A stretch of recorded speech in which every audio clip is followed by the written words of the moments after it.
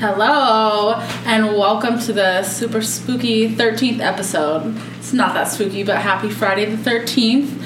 Today's podcast is brought to you by Audible. Get a free audiobook download and 30-day free trial at www.audibletrial.com/breachingextinction. Over 180 titles to choose from on your iPhone, Android, Kindle, or MP3 player. This week, Ellie had the opportunity to interview Barry Swanson, founder of nonprofit Salish Sea Orca Squad and author of Lost Frequency, which is available on Audible. Check it out.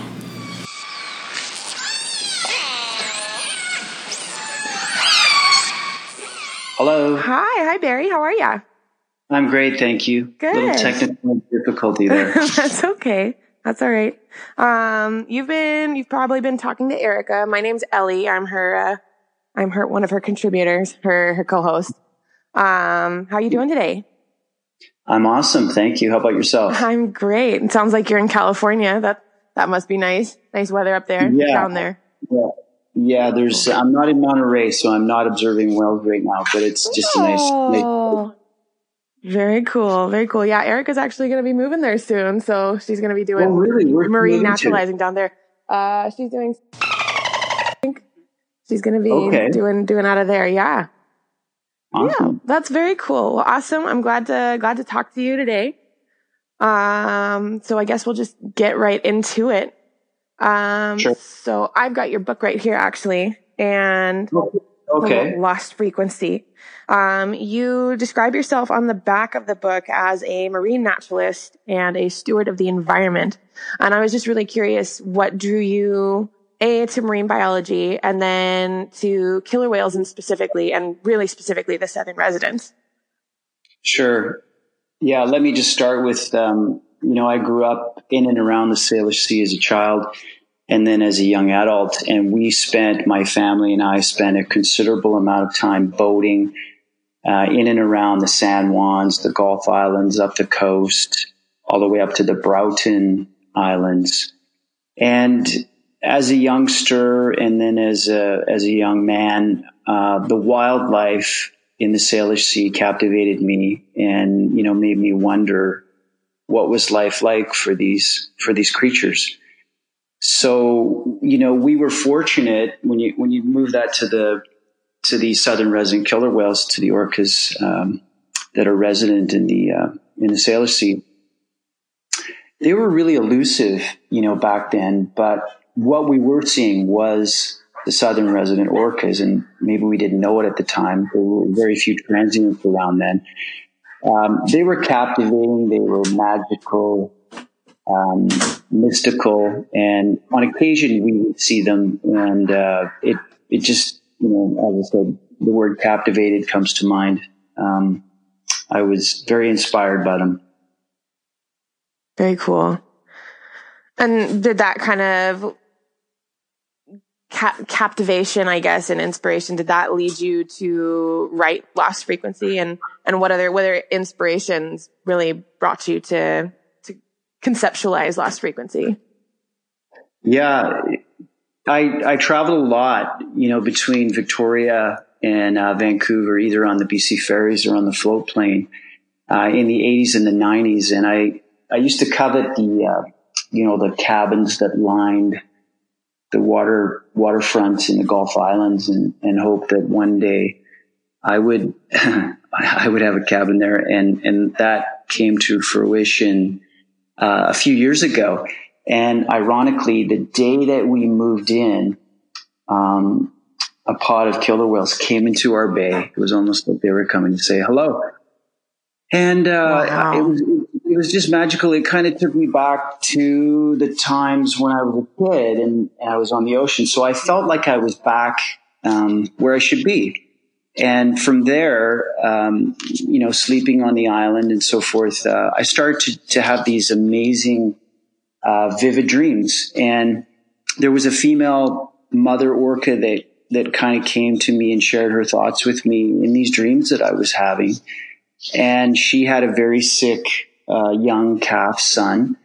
And she, it's not really clear, but it was very vivid, but not clear what her message was. But I thought she was asking for help. And And it really struck me, so much so that my wife and I actually took a marine naturalist course, and I pledged that I was going to try to create a story that would include historical facts and history about the SRKWs, but also created in such a way that it was fiction and could reach a bigger audience. You know, there's lots of great, fantastic scientific data and books that have been written by wonderful people, but the average person doesn't find those very accessible. So I thought, how can we create something that maybe just the average person that's busy working and wouldn't otherwise think about the SRKWs, you know, maybe they would pick this book up.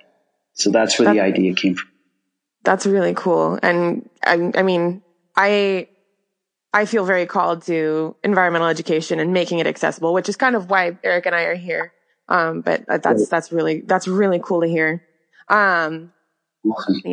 Lost frequency. I mean, you clearly made it so that there is all this knowledge, and you really want to focus on the cetaceans that live here in the Salish Sea. What educational takeaways, I guess, do you hope for your readers? Do you want them to just have that basic information about the whales, or is there something bigger that you want them to take away? Yeah, great question. You know, if I could just spend a couple minutes here. Orcas in their current incarnation have been on this planet for over 10 million years, probably more like 11 million years. And, you know, Homo sapien, humans have been on the planet for, you know, it's debatable, but maybe let's just say around 200,000 years. And so that means that, you know, orcas have been around about 50 times longer than human beings, 50 times. And the orcas that are here today, they're in every ocean and in many of the seas and waterways on the globe. But there's only a total of about 50,000 of them. 50,000. How many human beings are there? What is the current? Is it 7.5 billion? Yeah. I was going to say, I think it's 7.5. Yeah. So, you know, the educational takeaways for me are that, you know, first of all, they're critically endangered, and we'll get to that. But orcas are, you know, everything in science, you know, demonstrates to us that orcas are incredibly intelligent. They have a language that's unique. They have a unique dialect in each pod.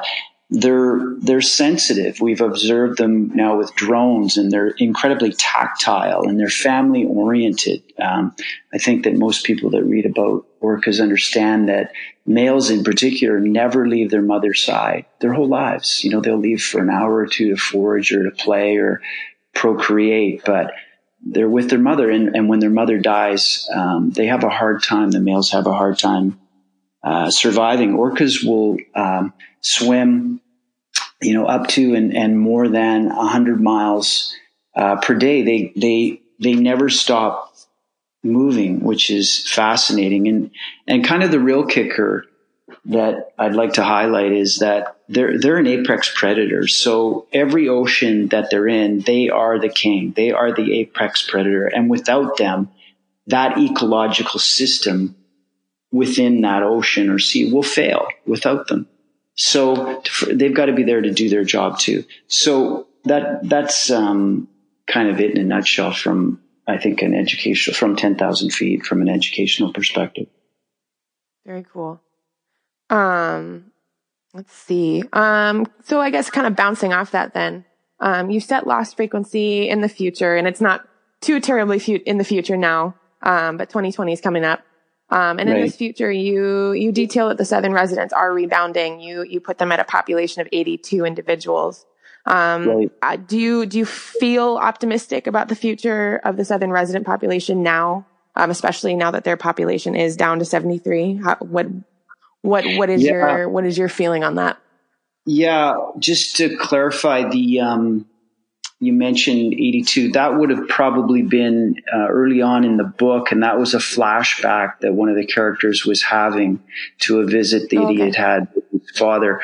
And so that would have been, he would have been flashing back to the 90s when there was 82 members. Frankly, going forward, I don't feel good about the future for the southern resident killer whales. We need to act now. The people in the know, the scientists, and there's some great ones, they're harping and pounding the table about how we need to restore these estuaries and waterways for these salmon, because that is the key for these fish eaters. They are in trouble. And I can't stress that enough. All the reading that I've done, the people that I've spoken with, that's the number one problem, clearly.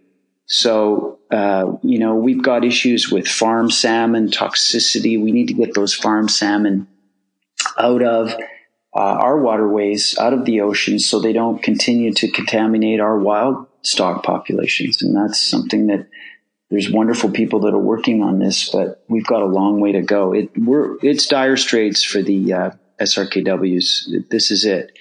Having said that, we were up on a 1 week whale watching tour up north, primarily land based, this past summer. And the northern residents, people think they're doing so well, and actually, you know what, they're doing much better than the southerns, but they're feeling it too, and their salmon numbers that they prey on are way down as well. So it's a common theme here. It really is. Very cool. And just to kind of tack onto that, I know there's been a lot of focus on river blockages as well, and especially down here in the States. I mean, the mm-hmm. Snake River dams have been a real place of focus. But I know on your side of the border, the Fraser River is really big. What kind of activism have you seen surrounding freeing the Fraser at all? It's not as significant as what you're seeing and the calls that you're seeing that are coming out of Washington State and Oregon State. In particular with Washington State, obviously there's, a big cry to Governor Inslee to breach those dams on the Snake River. The Fraser River is a slightly different beast. And clearly, the toxicity, the pollution that's been building up there for a number of years is having a major effect. The waterways are being blocked. The estuaries aren't there. The habitat, as I understand, and again, I'm not a scientist, but all the reading that I do, tells me that, the Fraser River needs to be cleaned up. We need to restore these habitats, right? That's the key. Not only for the fish coming up the river, but for the fry coming down the river, they need mm-hmm.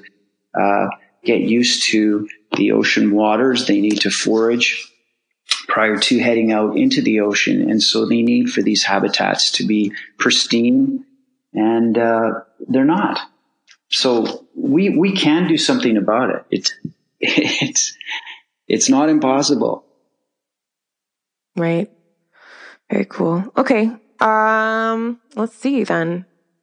Switching gears, I guess. In your book, the owner of the SeaWorld equivalent One World expresses a desire to see his whales go to sanctuaries in his final words to his son. What do you think it would take for places like SeaWorld and Miami Seaquarium to have the change of heart that James Parker did in your book? Yeah, it's a real tough one because it's all about money, right? And, people talk about, first of all, let's put the framework in place here. I think that there's probably around 20 orcas. Let's not forget about all the other dolphins, the bottlenose and so forth. But if we're just talking about the orcas, there's about 20 in the SeaWorld aquariums in the United States right now. There's one that we all love that's in the Miami Seaquarium. That's Lolita, and of course she's been there since 1970, which is really hard to believe. And then in Canada, we have one orca in captivity in Ontario at Marineland.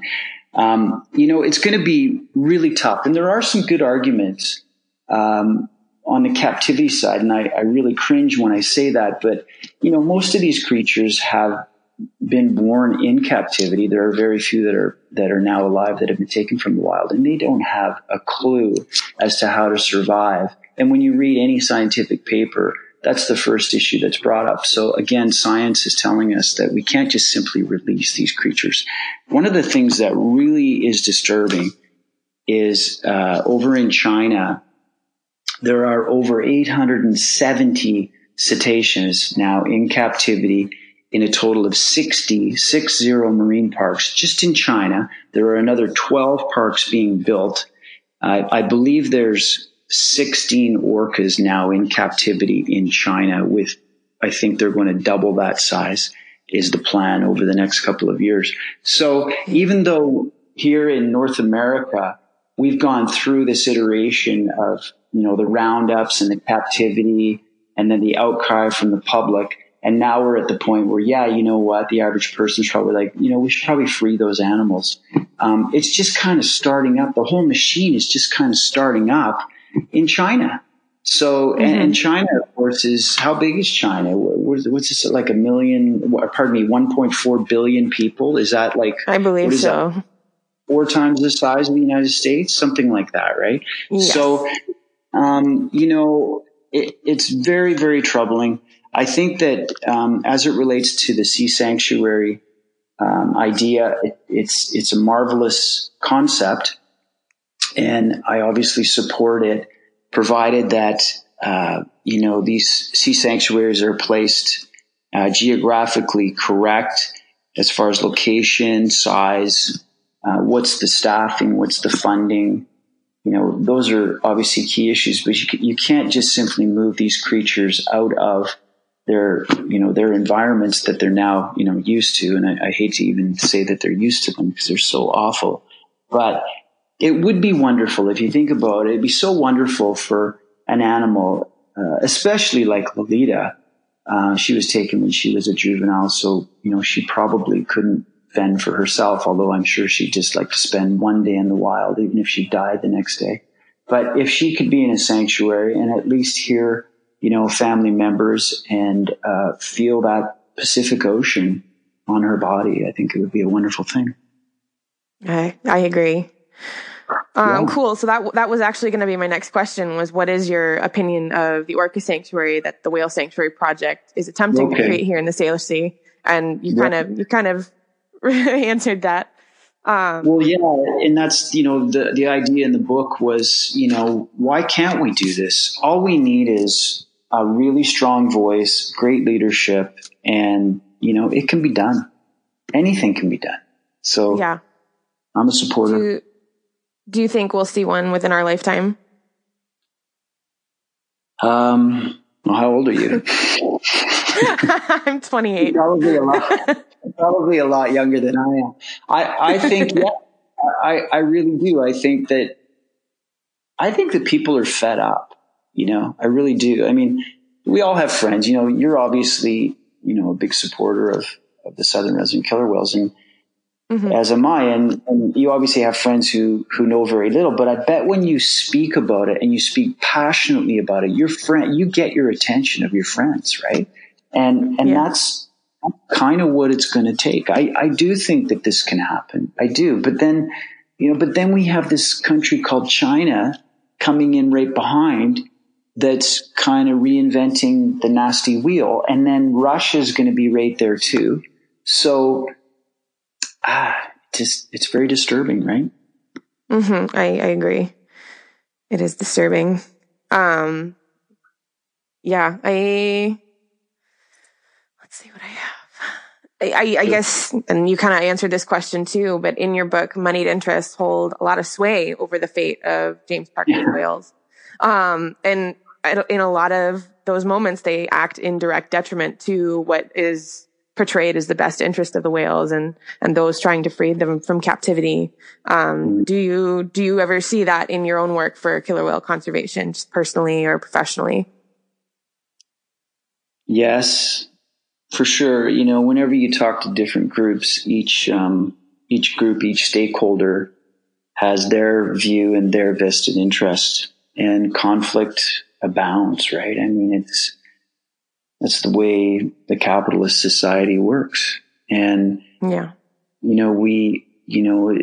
there's so many great organizations that are doing wonderful things. And, there's so many great causes too. And sometimes I wonder, how can you just pick one group and focus on that? But That's what you have to do. You can't use this big net and try to just grab everything and draw it all in. So, I go back to, when these roundups, these captures first started. Well, these fishermen that, in the 60s, 1964, these guys that caught these whales off Saturna, off East Point, up in Pender Harbor, they were fishermen. They were just trying to make a living. Can you blame them? No, they were just trying to make a living. And then they realized, hey, you know what? We can make a lot of money from this.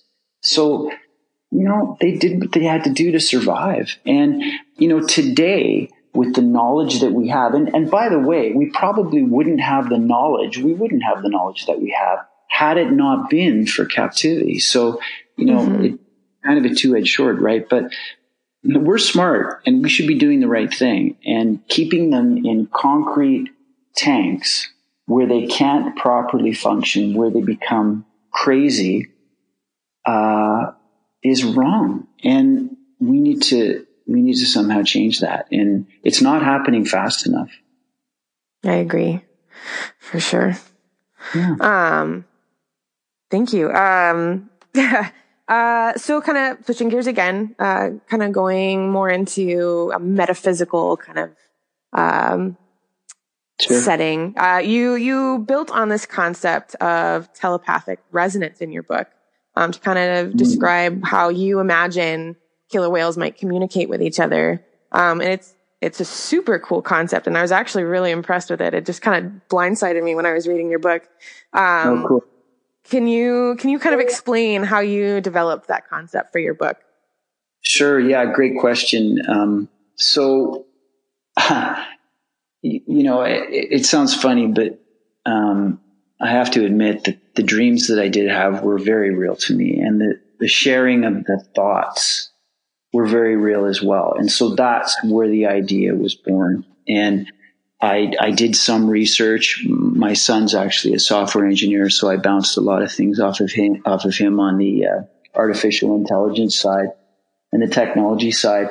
And it strikes me that just as an aside here, that companies like Google and Apple and so forth, with the cash words that they have and the incredible people that they have, they can probably crack the code. And yeah, I think that, we can probably maybe communicate with these creatures one day if these creatures want to communicate with us. And that's something that, I kind of mention in the book in a very subtle way, kind of in a philosophical way, is that, we seem to think that we're really smart, right? We're really smart. We're the smartest creatures on earth. But we're the smartest creatures based on what? Based on what we view and based on our understandings. And we have no idea if there's another platform, another dimension, another level.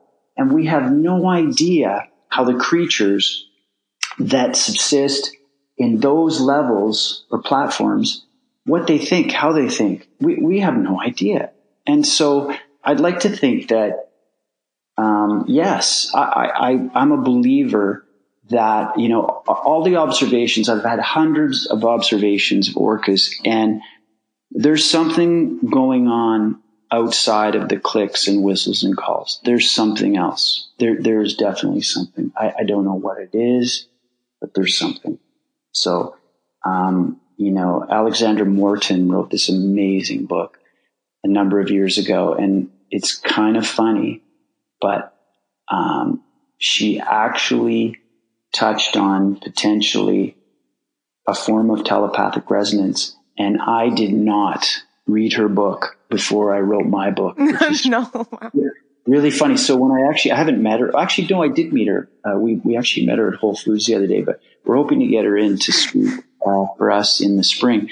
And, when I read that, this is after my book had already been published, I thought, other people, I thought I was kind of crazy, but other people that I have a lot of respect for, maybe think that there's something more there as well. And you know what? How can you say there isn't? What's really interesting is that for years and years and years, scientists would really hesitate when you would anthropomorphize orcas or elephants or wolves. But I've noticed a trending change. I've actually noticed that, you know, it was Andrew Trites who recently was describing an encounter that they captured with drone footage of a mother and a calf. I think it was J56, the calf. And he was describing the encounter as though they were human-like. And so I thought, good on him. You know what? That's what it's going to take. Because science has always shunned away from doing that because they're doing experiments on animals and they don't want people to think, oh boy, you know, that's nasty, right? Because they want people to think that, you know, those animals can't feel anything. They don't have feelings. But guess what? They do. And people need to know that. Yeah. So, yeah. I don't know if I've ended on a good note there, but yeah, I mean, we can't forget about all cetacea, right? And we can't forget about all mammals in the world. I want to emphasize that. But, you know, when we just talk about cetacea, you know, we're talking, you know, all dolphins. We're talking all whales, sperm whales, blue whales. We're talking about beluga whales. These creatures are smart, really smart. Yeah. Yeah. I'm actually really glad you brought up the whole attitude shift on anthropomorphizing, because we've actually talked to a couple other people, Gay Bradshaw in particular. We did an episode with her and it's totally on point. I mean, anthropomorphizing, I mean, it really is just us using our baseline, and that's all we know. And like, it's no different than me, like maybe projecting my experiences on you to explain what you might be going through. Like, I definitely wholly believe that anthropomorphizing is something that we really shouldn't shy away from. Wow, I'm really glad you brought that up. Cool. Glad I cool. So what, kind of bouncing off of that, maybe, what do you think the whales can teach us? Oh, wow. That's an open-ended question. You know, it's funny, like in my book, I remember I used a passage that I had heard many, many years ago, and I thought I'm going to use that one day. And the passage is something like, you know, my dream is to swim with the whales, but that's probably not the whale's dream to swim with a human, right?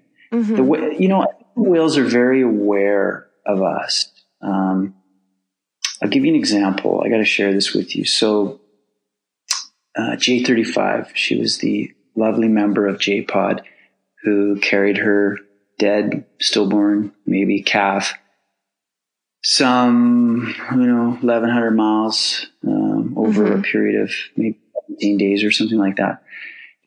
And there was obviously something incredible going on there. And, was she trying to share her feelings with creatures outside of her population, meaning humans, meaning other animals? Yeah. I don't know. Her God, what was she doing? It can't be the first time it's happened. It isn't the first time, but 17 days is a long, long time. That is a really long time. Here's the kicker. We were on September 10th, 2018, which was only a few weeks after her vigil with her dead calf. Rochelle and I, my wife, we were at our secret spot in the Salish Sea, and we knew JPod. Well, Rochelle, who's incredible at this, she knew JPod was coming. And I was right down on the rocks, and they came. And we had to identify J35 afterwards, but it was J35. And she came right up out of the water, and she basically tried to splash me. And, like you could say, like, obviously they, you can't see, even if they come up and spy hop at you, you can't really see an expression. They're a dolphin. They look like they're kind of smiling all the time, right? But was she happy? Was she feeling better? Was she over it? Was she trying to tell us that? I mean, can we learn something from that? I don't know. I think I'd like to think that there's a selflessness to these creatures. I'd like to think that there are things that lead me to believe that there's a selflessness, and I think that's something as humans that we could learn. I'm not aware of any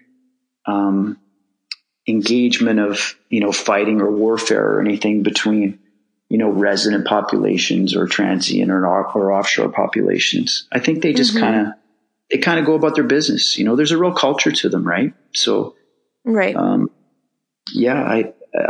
think on the intelligence side, I'm hoping that, as I mentioned earlier, that, science and technology are going to enable us to be able to better understand them and ultimately learn something really important that maybe we can apply to humans. Very cool. Yeah, I definitely think, going back to your experience with Tahlequah, I definitely think a lot of us in the field kind of agree that was really her cry for help. And I don't think it's very far out in left field to say that. So I'm glad you feel the same way. What else would it be, right? I mean, I think even Joe Gatos, who's obviously Joe, he's a well-known, sea vet that specialized in, the orcas and the pinnipeds and stuff. I think he even mentioned, there's some, I don't want to put words in his mouth, but I think he did mention something to that. So, to that effect. Yeah, it's so cool to be able to have the time to spend and focus on something that you really believe in and that you're passionate about. I'm fortunate that I don't have a full-time job and I'm able to support myself in other ways through writing and so forth. But it's just so great. And I do get it that, the rest of the world, the other 98.8 or 99.8% of the people in the world, in the first world, are super busy raising families. And I respect that. They're busy working and just trying to put food on the table. But, what comes first? The economy or the environment? Like what, and I put it to you as an American, I think that it doesn't matter what your political objectives or beliefs are. And I'm not asking you this question, but I think we really need to look at ourselves and say, what kind of a world are we going to leave for our children and our children's children? Yes. It's easy to put the blinders on and just go to work every day. And I respect that. You have to do that. I was there, So, what really drove me to this, was, I should share this with you, it comes to mind right now. And I gotta say it is that, back in the early to mid 90s, I had really, really young kids, and it was around the mid 90s. And we used to go to the Vancouver Public Aquarium. I know that's really bad, but that's what we did. No. And we used to go and see Biota in the killer whale tank. And my son, he's on the spectrum anyway, he's out there. He, one day he just turned to me and he said, he was like 6 or 7 years old. And he said, "This is wrong. She looks sad." And he left. Wow. He just walked away. And oh my God, I will never forget that. It was a moment in time that I went, wow, you gotta respect somebody who's just feels that strongly, right? Yeah. Especially at such a young age. That's crazy. Absolutely. Wow. Absolutely. Right? Yeah, I took it seriously. Well, yeah. Good. Well, good on him too. Yeah. Cool. Just a couple little questions left. Sure. So originally when I was reading this book, and I started reading this book months ago, but I didn't really look into where you lived specifically, but you talk about orcas as if you know it intimately. So I, for a little bit, assumed you were from the San Juans. But you actually did grow up on Vancouver Island, around Victoria, and in the Southern Gulf Islands. Why did you set your story in the San Juans as opposed to the Gulf Islands? Yeah, good question. It just made the story so much more accessible because the San Juans have this rich history with, the lime kilns and, fishing, and it's connected to the United States, which opens up the opportunity to create this network of aquariums. It's just way more accessible. So Gotcha. that was the reason. Yeah. Very cool. Okay. And then last question, I guess, and you kind of touched on this a couple of times, but what has your overall experience with the Southern residents been? Has it just been purely from like you go out to the beach and you watch them sort of thing, or have you actually gone out and acted out as like a marine naturalist? Both, but primarily in the areas that we frequent on land, we are always, we'll do almost anything to see them, whether they're the FRKWs or whether they're transients, and try to photograph them and identify them, and then share our information with others. We often run into people who are tourists or maybe not, maybe they're locals, but they really don't know anything, and we'll try to share what's happening with them, whether they're hunting for a seal or whether they're just passing through Active Pass maybe, and it's the fish-eating Southern residents and they're on their way to the Fraser. Those are the experiences. We don't do much on the water now by boat. Gotcha. I try to stay away from that. I'm not, I don't know if I want to go there, but I'm not against that necessarily. I think that there's, as I try to explain to people, there's so many wonderful operators, sea captains, whale watching tour captains who have been documenting and classifying information that's been so useful, over the last 20, 30, 40 years.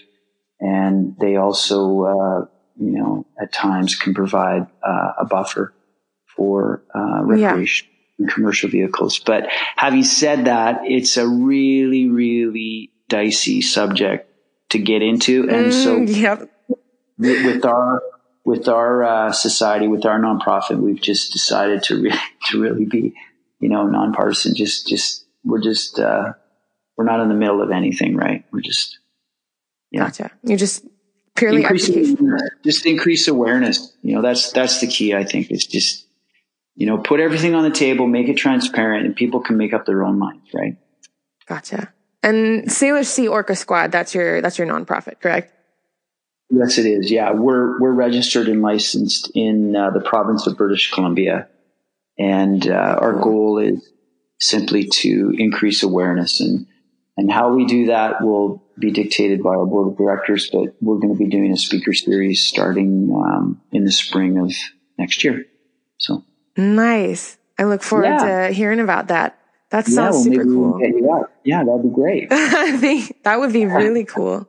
Do you have anything else you'd like to add? Any questions you have for us, or? No, I thank you very much for having me on. And I think your questions were really timely. I'm sorry if I kind of wandered on there for a little bit, but no, that's perfect. Whatever comes into your head that you think is important, you want to get it out, right? So. Absolutely. Well, very cool. Well, I thank you so much for coming on here and talking to me.